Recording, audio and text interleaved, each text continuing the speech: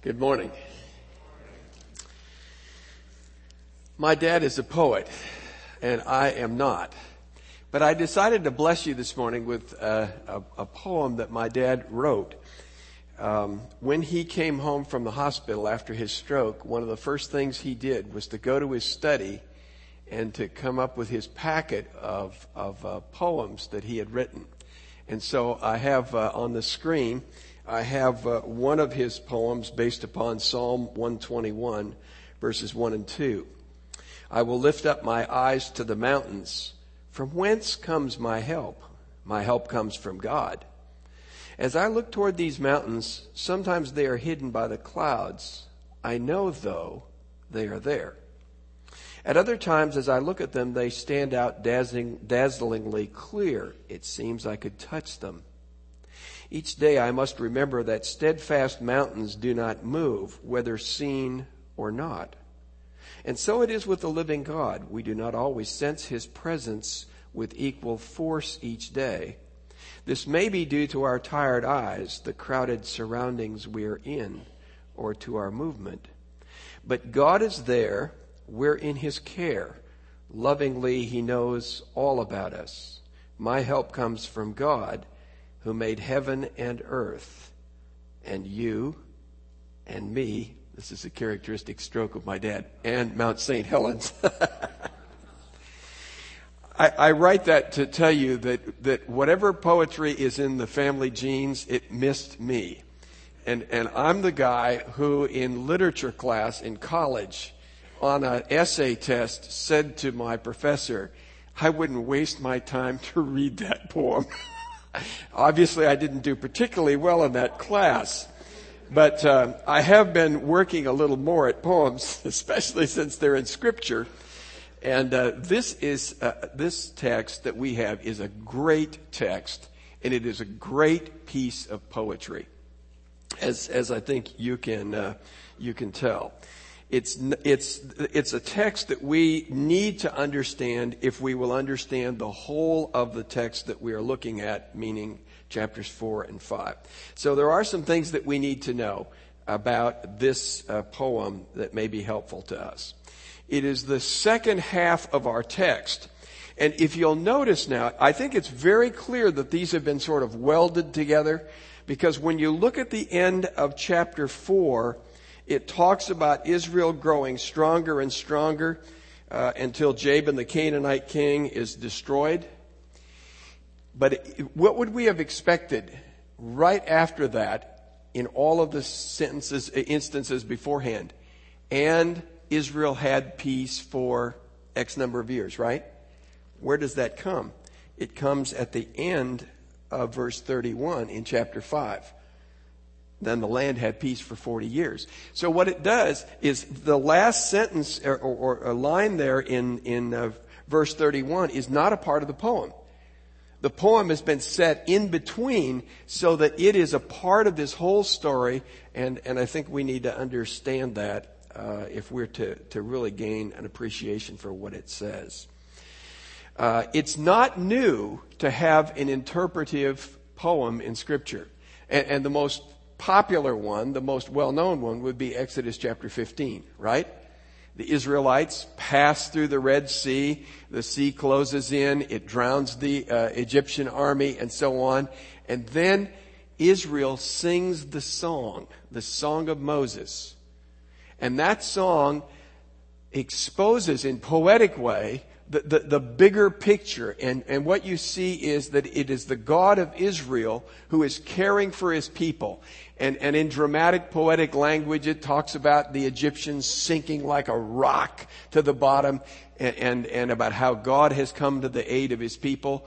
And at the end of that song, you remember, it basically says the kings of Canaan are going to hear and they are going to panic in terror, and God is going to give us victory. So it's not just a record of God's work in the past. It is a prophecy of what God is going to do in the future. A very, very significant poem in Exodus chapter 15. We know from chapter 5 that the poem is written by Deborah. And we know from chapter 4 that Deborah is a prophetess, correct? And so I think it's safe to say not only that this is an inspired portion of Scripture, it is prophecy. It is prophecy. And by that I mean prophecy gives us a wide-angle view of the events that have taken place. It looks at it in terms of what's happened in the past. It looks at it in terms of what's happening in the future. And it looks at it in terms of who it is who's really brought this to pass. That is, it gives us a God-centered view of events where if we only look at the details of chapter 4, we may not appreciate what God has been doing as much. So it really is the key to understanding the events of chapter 4, and that's why I decided to break our text into two pieces and deal with chapter 4 last week and to deal with chapter 5 this week. Now, I'm going to take a rather quick walk through the song because we've got 31 verses, and that doesn't give a whole lot of spare time if you want to get home before the roast is smoking. And so we'll kind of move at a rapid pace through the song and then look at some of the things that I think are important for the ancient Israelites as well as for us to learn from it. The occasion you see in verses 1 and 2, and let me just read those again. On the day that Deborah and Barak, son of Abinoam, sang this song, when the princes in Israel take the lead, when the people willingly offer themselves, praise the Lord. The occasion is clearly the victory that God has given Israel over Jabin, this Canaanite king, and in particular Sisera, his commander, who has engaged them in battle. But notice this theme that it sets right at the beginning, and that is it's about leadership. It is about leadership. The praise is praise to God. This is a song of praise. Praising God for what?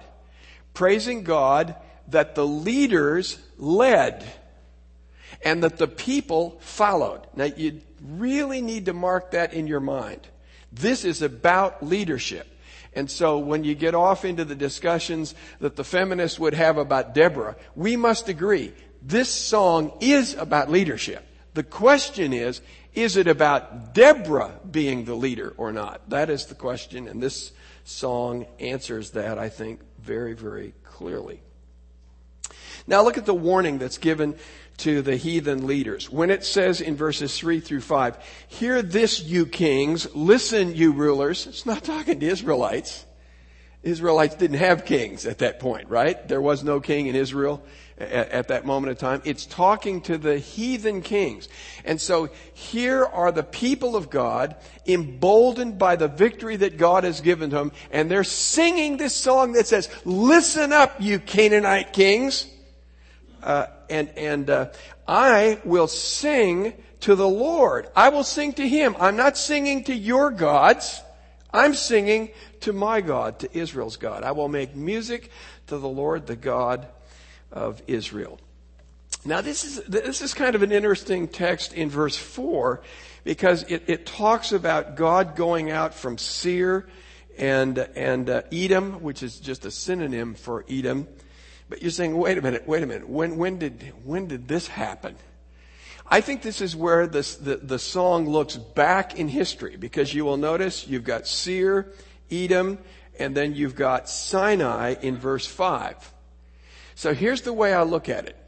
What it's saying is the victory we experienced here is simply an extension of the victory that began when God led His people out of Egypt, when He manifested Himself.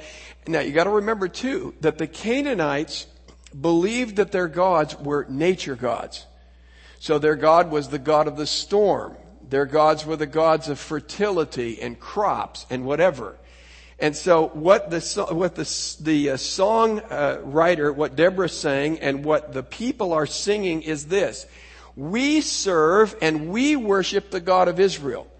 The God of Israel is not some local deity. Remember when the Israelites won the battle and this was the Arameans, Syrians said, well, that's because the battle was on the mountain.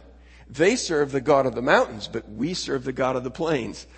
This text is saying, no, God is not a localized deity. He is the God of all the earth. He is the God who is in control of all of nature. And so when he manifested himself at Sinai, he manifested himself in a way that the clouds dropped their rains, that the earth shook and the mountains had an earthquake. That's the God. The God we serve is the God who is in control of all of nature. Now, when we come then down to verses 6 through 11, these are really, I think, some of the critical verses of this psalm, as though all of them aren't important. But listen to what it says. In the days of Shamgar, son of Anath, in the days of Jael, the roads were abandoned. Travelers took to winding paths. Village life in Israel ceased until I, Deborah, arose a mother in Israel. That's the title she chooses for herself. That's the glory. That's the honor she gives to herself in this song. When they chose new gods, that would be the Israelites, war came to the city gates. Not a shield or a spear was seen among 40,000 in Israel. My heart is with Israel's princes, with the willing volunteers among the people. Praise the Lord. You who ride on white donkeys, sitting on your saddle blankets, that would be the rich and the affluent. And you who walk along the road, that would be those who are not so rich. Consider the voice of the singers at the watering places. In other words, this is a song that is now being dispersed throughout all of Israel. And when you sit at the watering hole and you're watering your flocks, or when you're in various places, people are singing this song. And he's saying, consider this song as you go about your way and your life. They recite the righteous acts of the Lord, the righteous acts of his warriors in Israel. Then the people of the Lord went down to the city gates. Wake up, Deborah, wake up. Break out in song. Arise, O Barak, take captive your captives, O son of Abinoam. So this is establishing the time and the characteristics of that period of time. It's very interesting that he says that these were in the days of Shamgar. Notice that in verse 6? He's saying to yourself, so what does that say? Well, we know Shamgar, right? From chapter 3, last verse 31 of chapter 3. That's the one verse where it says that he took an ox goad, and with that ox goad he killed 600 Philistines. Now, what he's telling us here is that the days of Jael, the days of Deborah, the days that are described in chapter 4, are also the days of Shamgar, correct? Now, when you look at this description that's going to come to us in a few verses, and it's going to say, these are the Israelite tribes that went to battle against the Canaanites. And these are the tribes that did not. Two tribes are missing. Judah and Simeon. And you say to yourself, well, they're missing, but they're not condemned. Why would that possibly be? Okay, it's the days of Shamgar. He killed 600 Philistines. We're talking here in our text about Jabin, who is a Canaanite king. So he's slightly to the east and north. That is, his kingdom would be. Philistines are to the west. I would take it that Israel was waging wars on two fronts. And the reason why Judah and Simeon are not condemned is because they're engaged fighting the Philistines.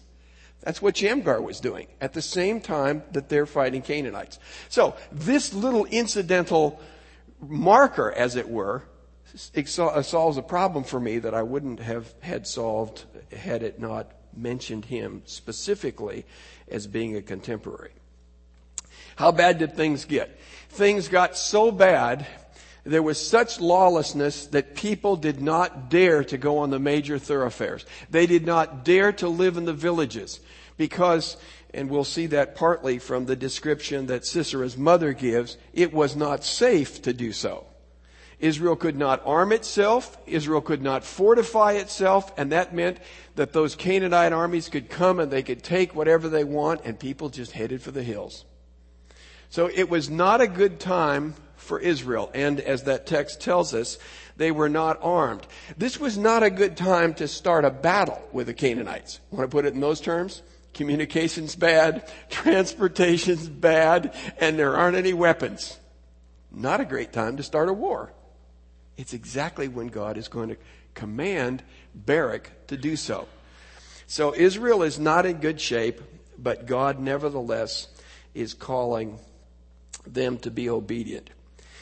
So when you look then at verses 9 through 11, you see this victory that God is going to proclaim. I have actually had the thought when I was looking at this song, and in particular the first expression, on the day that Deborah and Barak sang, and I'm not absolutely convinced that the day they sang it is the day before the battle. It may well be the day of the battle, and it might well be the battle song. I'm not sure about that.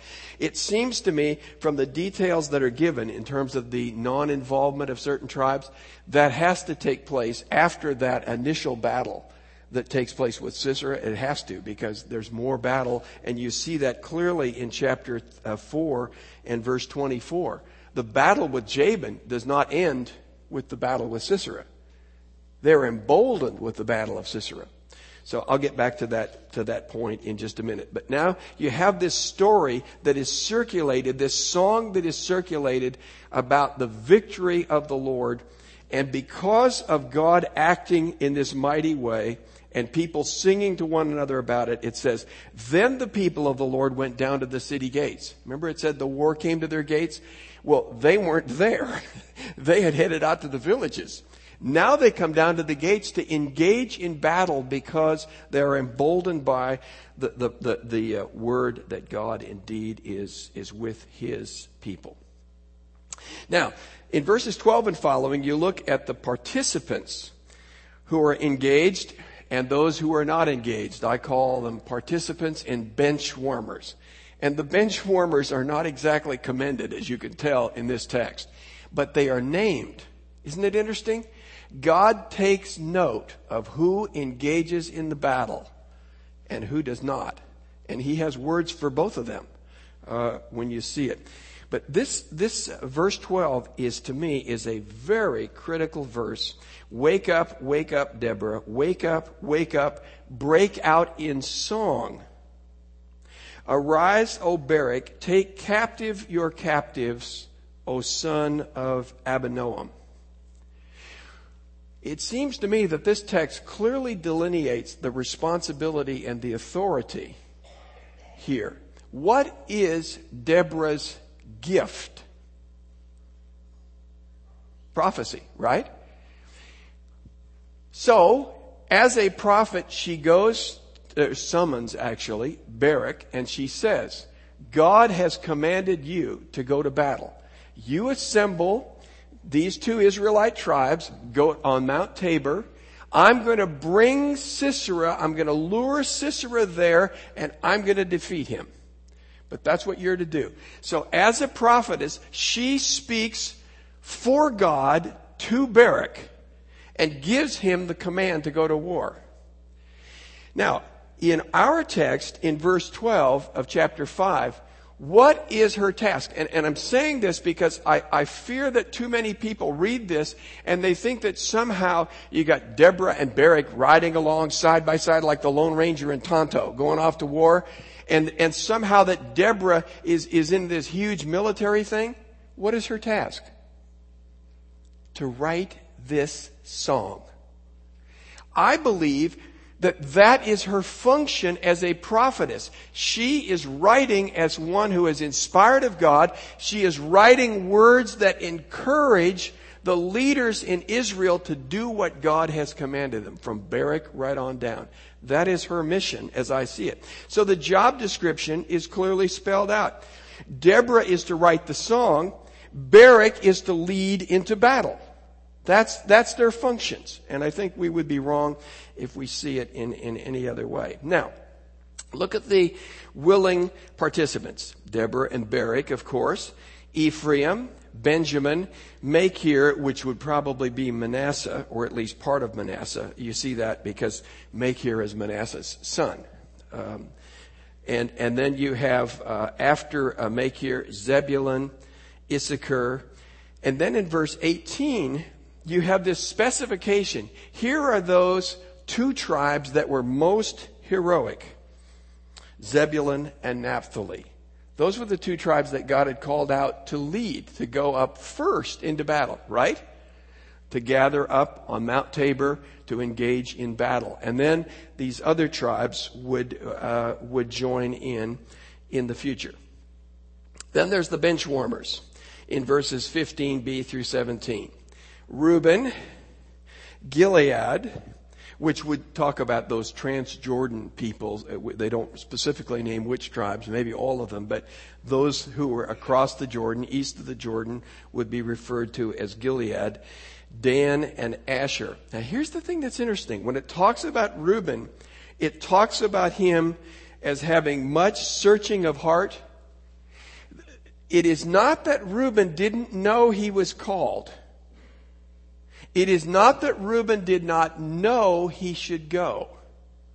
He goes through this agony of soul and he makes the decision not to go. And I think if you look at every one of those instances, the reason is they're too busy with business at home. They're too busy doing what they're doing and they just don't have time, and it wouldn't be to their economic advantage to stop what they're doing. And so, it's like that parable where the Lord invites men to his banquet and they say, well, I just bought some oxen and, I got this property I just got and I'm just too busy. That's what you see. It is not that they didn't know where they should be. It was that they made a willful choice not to unite with their fellow Israelites in battle. And that to me is a pretty sad state of affairs as far as Israel is concerned. By the way, later on, do you remember when the Benjamite city that is so corrupt now has to be judged, and so that ends up being a battle with the Benjamites versus the other tribes? After that war has been waged and the Benjamites have been nearly decimated, almost to non-existence, they say to themselves, which tribe did not go to battle with us? And what they conclude is, Jabesh Gilead, not the tribe, but Jabesh Gilead did not go.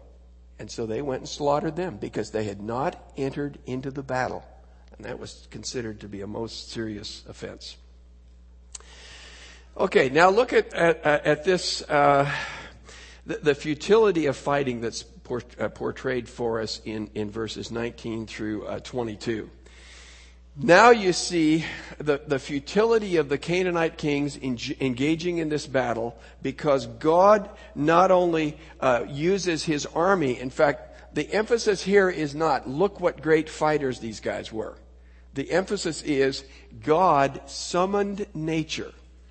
And it is God who defeated the foes. So these people aren't all pumped up like you see, guys at the football game after they've got a touchdown and they're banging up against each other and doing all this stuff like, man, are we great? It's none of that. They're singing this song. And this song says, isn't God great? Yes, we got to participate. It was God that summoned nature to his cause. Kings came, they fought, verse 19. The kings of Canaan fought at Tanakh and the waters of Megiddo. Interestingly, because this is toward the west, getting closer to the Mediterranean Sea, and yet the kingdom, at least where Jabin lived, was to the north and somewhat to the east. So you've got this convergence of troops and so on. They did all these things, but they carried off no silver and no plunder. From the heavens, the stars fought. From their courses, they fought against Sisera. The river Kishon swept them away. The age-old river, the river Kishon. March on, my soul, be strong. Here's the Kishon River that works its way out to the Mediterranean. And if indeed God brought a cloudburst And I can imagine that, I showed you last week a picture of those plains. So here you have these flat plains, and all of a sudden you have a cloudburst, and off of the hills rushes all this water. It's called a flash flood for around here. So you have this huge flash flood. So now all these chariots, these awesome vehicles of death for the Israelites, stuck in the mud. So badly so that Sisera jumps off his and runs. His chariot is not doing him any good. God employs nature to bring the Canaanite armies to their knees, literally, and they are destroyed. And that's what this thing says. And so the Israelites, as they sing this song and as they realize it's God who is fighting for them and with them, they're saying, "Be strong." And this is a song, I believe, that they carried then into further and future battles that were coming very, very shortly. Now, verse 23 is the curse on Meroz. Nobody really knows where that city is, but we all assume that it is an Israelite city. It is a city that knew its responsibility, and somehow it may have been at a very critical location in all of this battle, and yet they did not come to the aid of their fellow Israelites. And it's the angel of the Lord who says, curse its people bitterly, because they did not come to help the Lord against the mighty. Now, believe me, God didn't need them. He won the battle without them. That's not the point. The point is they did not identify with God. They did not choose to put their lot with Him and with His people. And so that curse comes upon them. Now, the way I see this is verse 23. Now you've got my favorite woman, Jael, with those calloused hands and those big shoulder muscles from driving the tent pegs all of her life, wondering what in the world life was about, having to drive tent pegs as much as she did. Look she is placed right between the curse on Meroz and Sisera's mother. And that is no accident. Here is Meroz, that is an Israelite city. Jael is not an Israelite, correct? She's a Kenite, as the text tells us. She's not an Israelite. So she already is at a point where she could say, "Not me. I don't have any obligation to this. Those who are going to battle are men. She's a woman." Now, I know that doesn't count today, but it did then. And so she couldn't go to battle. And so she could have said, "Well, who am I? I'm just a mere woman. I'm just a housewife. All I do is make that special milk drink and do those blankets like I covered Sisera with and all that. And who am I?" And her husband had made a covenant with Jabin not to do him harm. So all she has to say is, "Not an Israelite, I'm not a warrior, and my husband's already made a deal with Jabin. I'm out of this thing." And here's Meroz, an Israelite city, who was at the critical moment and critical time, and they should have been there and they weren't. Who's the hero in that story, right? Now, for all of those, I better watch my language. For all of those who want to be sissified about the way in which Sisera dies, as though, there's just something horrible and ugly about this woman who has deceitfully gone about this. Well, you will remember that Ehud was a little secretive about his weapons and everything else that he said to Eglon. So in war, deception is not out of the book. It's a part of the rules for war. But I want you to look for a moment at Sisera's mother. Because it seems to me that when we look at her, if we look carefully, then what we will see is there was every reason for Sisera to die, and to die the way in which he did. God is always just in the punishment He brings. Now, I can't read this text to you as literally as it is.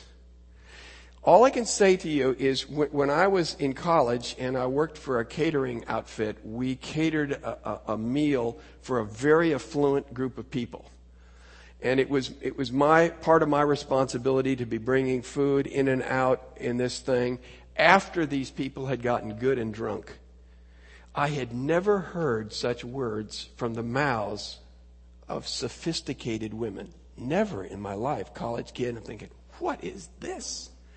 And when I look at what Sisera's mother says, it reminded me of that day. I mean, look at, here you have Jael, this nomad woman who is part of the peasantry. Here's this sophisticated aristocratic woman, Sisera's mother, not named interestingly enough. Here she is with all of her helpers. I'll bet you Jael would have liked a little help around the kitchen and a few other things driving those tent pegs. She didn't get it. And here's Sisera's mother with her beautifully done nails, and her hair in a nice do and all that. And here's Jael, probably looking a little haggard. I don't suspect that she looked her best. Hey, Sisera dropped in uninvited. She didn't have a chance to do her best with whatever she had. So here you have these two very, very different women. But look at what Sisera's mother does. This is an amazing description. When you start at verse 28. Through the window peered Sisera's mother. Behind the lattice she cried out, "Why is his chariot so long in coming? Why is the clatter of his chariots delayed?" He's late for dinner.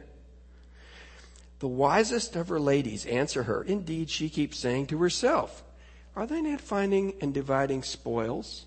A girl or two for each man." Here's the crass part. I'm not going to tell you what it says. But you notice that in the ESV it says a womb or two. She is speaking in the crudest of terms about what her son is doing. He is raping village girls, and she's distressed that he's so late in doing this. But she's like, I hate to say it, she's like a mafia mother. Where she loves her children and she loves her good life, and she just closes her eyes to what brought that stuff to her table. And all she can think about is, when my boy comes home, he's going to bring me a whole new bolt of material so I can do all kinds of clothes. Look at it.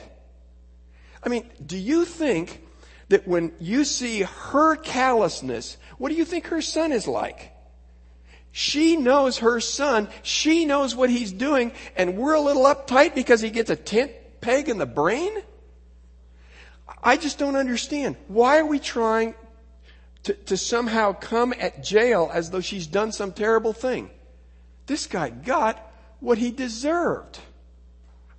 And I think this text is here to say to us, look at this wonderful woman, Jael, who isn't an Israelite, but she identifies with Israel. She isn't like Meroz, and she certainly isn't like Mama Sisera. She's simply a woman who has identified herself with God, and she has identified herself with the people of God. And let me tell you, when she drove that tent peg, she put a line in the sand that she could never cross back over. Now, I can imagine what would have happened if Jael's husband happened to have come home when Sisera showed up. It would have been a different story.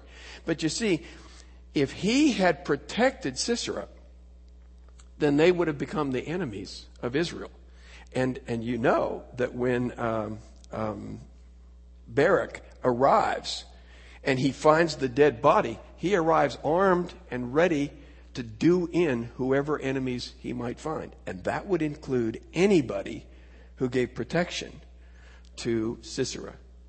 So all I'm saying to you is this story helps put things in perspective for me. And then you'll notice the last verse, all the lines except the last one. So may all your enemies perish, O Lord, but may they who love you be like the sun when it rises in its strength. God bless the people who love you and identify with you. And God, be with those enemies. Note who those enemies are, and may they bear your curse. So whether you identify with Israel or not, whether you identify with God or not, is the basis for either cursing or blessing. People must decide. And then it says, then the land had peace for 40 years. Now, when we come to the conclusion, I'm going to sound a little bit like Adrian Monk. I have to admit, that's one of the TV programs, the few TV programs I enjoy. But you remember where he says, here's what happened? Well, that's what I'm going to say. Here's what happened. Now, as I look at chapter 4 in the light of chapter 5, here's the way I understand the events coming together. Israel is in distress, as we saw from chapter 5, and we certainly know from the early part of chapter 4. They have been in disobedience to God. God has given them over to Jabin, and they have had 20 years of agonizing, cruel oppression. And then God, through his prophetess, Deborah, summons Barak, issues him the orders about who to gather, about where to assemble, Mount Tabor, and then he promises that he will lure Sisera out and that he will give them over to them in victory. So Deborah, I have those reversed. Deborah goes with Barak, and then he summons Naphtali and Zebulun, those two lead nations, and they were very much involved in terms of physical proximity. They would have been those most directly impacted, but they then become the leaders that gather at Mount Tabor. When they assemble, and I take it that assembly, 10,000 of them, that's going to take a while for 10,000 Israeli troops to leave their farms and whatever and find themselves up there on Mount Tabor. And you can imagine, it says that when Sisera heard, so he's getting intelligence reports about a gathering, a concentration of Israelites at Mount Tabor, and he begins to say to himself, oh, that's a perfect spot for my chariots. I can't wait to harness up those 900 chariots and get my troops, and they'll be just like sitting ducks up there. They have to come down, and when they do, we're going to pick them off. And you know, they go then, God seemingly opens the heavens, sends the flood waters, disables the chariots, and sends the troops in flight and panic, and the Israelites slaughter all of them, and ultimately Sisera himself is dead as well. So Israel defeats Sisera. Then I believe, as I read this song, then this song is circulated. Now remember, the defeat of Sisera on that particular occasion, the defeat of Sisera and his men is not the end of Jabin. That happens over a period of time, just as God said he would do with the Canaanites. He wouldn't drive them out immediately. So this incident emboldens the Israelites, and this song spreads out amongst the Israelites and lets them know, not only have we won, but we won because God was on our side. God summoned nature. And if we take those words in the song, and you got to now look at those who involved themselves and those who did not. Either this is prophetic and it's saying, here's what's going to happen, and you need to take warning. That would cause Reuben to get a little consternation. Or it is written later, after the event, and added to the song before it is placed in the scriptural text. But the bottom line is, during that period of time, the other tribes of Israel recognized the victory that's been won, but it is not a total rout. They have not rid themselves yet of the specter of Jabin and all of the armies that he has, even though Sisera has been defeated. So it is not until after that the other Israelite tribes are engaged. And they then assemble and they continue that battle until Jabin is finally utterly destroyed. That's the way I understand the story. So in a sense, the account that we read in chapter 4 is not the end, it is the beginning. It is the victory that God gives which sets in motion this course of events, and the song is part of the battle song that is sung to encourage Israelites to step forward. And that's why there's such an emphasis on the leaders leading and people following. Because there's a battle that is yet to be won. The leaders need to be courageous, and the people need to follow their courageous leaders into battle to finish the job. That's what happened, so far as I understand it. Now, let's talk about what that means. This poem is the key to understanding Deborah's role, as I understand it. It's the key to understanding Deborah's role in terms of leadership, and it certainly is corrective to some of the modern interpretation that's given. Her role is clear in verses 4 through 7 of chapter 4 and in verse 12 of chapter 5. She is a prophetess. She is not a warrior. She is a prophetess. She was God's spokesman through whom God gave commands to Barak to go to war, right? She is the one who wrote this song through whom Israelites are emboldened and encouraged to go to war. She is the one, as a prophetess, who now interprets what God has done in the bigger scheme, so that Israelites recognize the mighty God, the God who delivered them out of Egypt, the God who promised them victory as they went into Canaan, is the God who gave this victory, and indeed He is the God who will give them absolute victory in the end. That's her role. That's her contribution.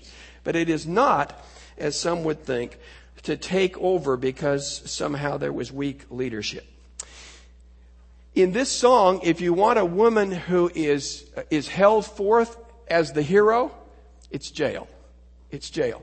And that comes from the pen of Deborah. Does it not? I mean, look at it. And you can try all you want to water down the praise that goes to her, the blessing that goes to her. Two people are blessed in this text, Jael and God. And if you want to water down that blessing and say, well, God used this vile instrument and whatever, you can do that. I think you've missed it. I think the text is clear. She is a hero for what she's done. In this song, God is praised because the leaders led, not because Deborah led. God is praised because the leaders led, and when they did, Israel followed. So you can see my final point. Deborah does not take over when men don't lead. She inspires men to lead. There is a world of difference in those two statements. Many people come to this text and they say, when men are wimp, women just have to take over. And they think this text validates it. Well, Barak was a wimp. I'll grant you that. She did not take over. She fulfilled the mission that God had given to her. She was a prophetess. And so she spoke for God because God spoke through her. And she writes for God in a way that inspires courage and boldness on Israel's part. She's a wonderful, wonderful woman, but she is not an example of let's take over when the men wimp out. Well, there's a lot of things we could say, but my time is up, so I want to say something just about leadership, if I can, which will be on the last part of my last frame. This text is a challenge to all of us, is it not? To rise up to leadership.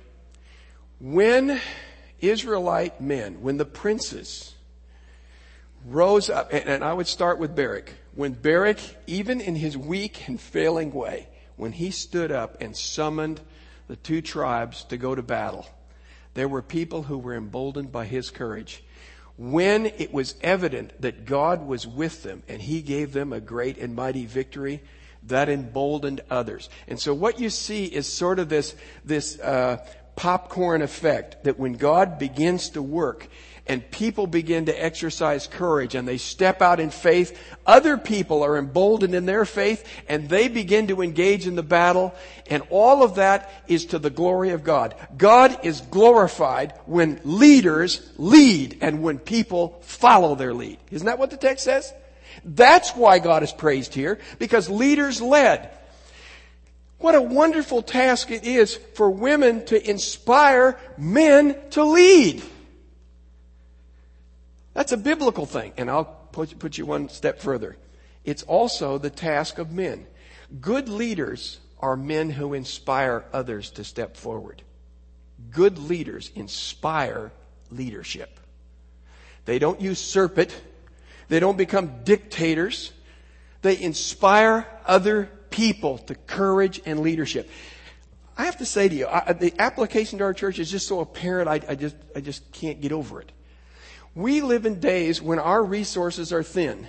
We live in days when the restrictions are starting to move in on us just like they were upon Israel. 40,000 men, and there wasn't much armor there. Why in the world would you gather where Sisera is going to come with his chariots and take you on? Because God is with us. Because God has commanded us to act, and He has told us, I am with you, and you will be victorious. So I say to you, this is a time for individuals to step forward. And I believe, for instance, one instance of that leadership is in the meeting of the church as we're at the Lord's Supper. What a beautiful opportunity that is for men to lead. That's what it's about. For men to lead. And when other people see men stepping forward and taking leadership and seeing how God blesses that and works through them, you know what they say? Maybe I could do something like that too. It inspires others to lead also. Now, I pray that we'll be, as elders in this church, that we'll be those kinds of leaders. Because you notice there are tribes. It isn't just individuals who are leaders. It's tribes who lead. I pray that our elders will be men who inspire all of us to step forward because God is at work in their lives and we can see it. And we say, I want to be with them. And I pray that God will use us as a church, like He used the tribes. Use us as a church to be those who step forward and say, here's what God has called us to do. No, we don't have the resources. In fact, maybe God took those resources away from us so that we wouldn't rely on them, but we would rely on Him. The people of God who obey Him and step forward will find God is all the resource we need. And as we do it, other people will be emboldened in their faith. That, I believe, is what this text says to us. Father, thank You for this passage. Thank You for Deborah and for Jael and even for the way in which You use Barak when he finally steps forward to encourage others. May we encourage one another to step forward and to lead and to act in those areas where You have placed us to Your glory and to the encouragement of others. In Jesus' name, amen.